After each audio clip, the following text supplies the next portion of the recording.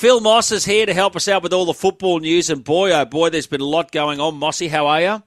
Breeny, Doggy, good to see you. Good to speak to you on a Sunday morning. Hey, mate, the English Premier League, and I mentioned this earlier, that there was major drama in the match between Luton and Bournemouth. Take us through it. Yeah, Luton captain Tom Lockyer collapsed on pitch in scenes that we never want to see, but unfortunately we're seeing more and more. For what reason, I can't give you, but luckily, thankfully, Luton have released a statement that he's in a stable condition in hospital. That match was abandoned at 1-1. Neither set of players nor managers wanted to continue for obvious reasons. Once the game had been stopped for 25 minutes to treat Tom Lockyer. But it's not the first time he's had medical issues on the pitch either. So, all we can say from here in Australia is all our thoughts with Tom Lockyer and his family for a full recovery. Football becomes secondary, of course, but it certainly provided some huge drama and shock overnight in the Premier League. Now, Man City drop points at home to Palace. Mossy and Spurs go back-to-back. Oh, I'll tell you what, Bulldog, I would love to know what odds Crystal Palace were for coming back from 2 goals down at the Etihad against Manchester City. Manchester City 2 goals to the good, and then Crystal Palace found a way to get back in the game with Mateta in the 76th minute, and then Phil Foden inexplicably gave away a penalty in the 95th minute, and Elise said thank you very much and converted from the spot for 2-2. Manchester City fans booing their team off the pitch at full time. So this, you wonder about the ramifications. They're a fantastic squad, we know that. Unbelievable manager in Pep Guardiola. But that's a huge result to give away for Manchester City, and also to get that point for Crystal Palace. So, high drama there at the Etihad. What about Ange? So he's the talk of the UK. He's the talk of the soccer world. Then they didn't get a win in 5 matches. Then he goes back-to-back with 2 wins, and now he's going to replace Pep Guardiola at Manchester City. That's the talk this weekend.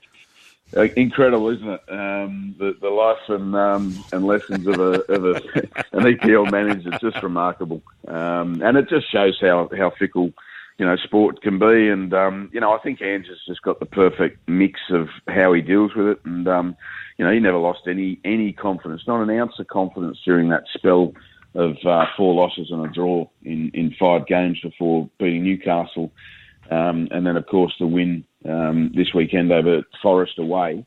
Gary Neville. So it's not just a nobody who's come out and said Manchester City would be keeping an eye on Ange Postecoglou as a replacement, because Pep Guardiola's contract runs up in the summer of 2025. So that's only a couple of years from now. And they'd be eyeing Ange. Now, don't forget, Ange was part of the City Football Group, which owns Manchester City and Yokohama FC Marinos. He's well known within the City Football Group corridors, and the better he goes with Spurs, the more smoke there'll be around this potential move to Manchester City. Now, Mossy, A-League victory dominate the Big Blue, and the Wanderers go down to Adelaide.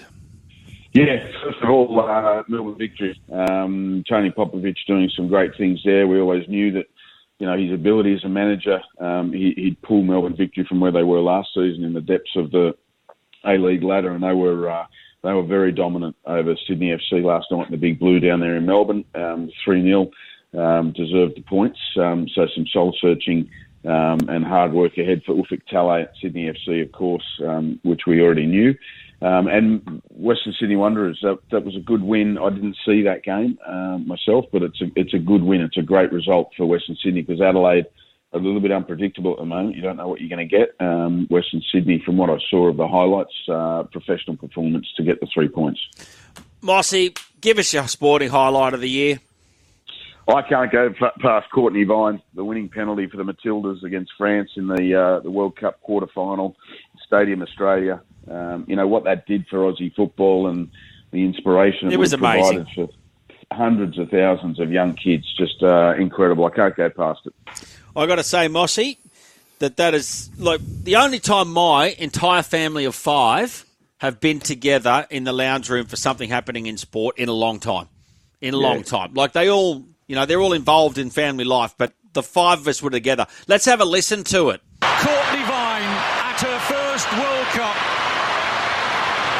can write the Matildas into history. Cue the party!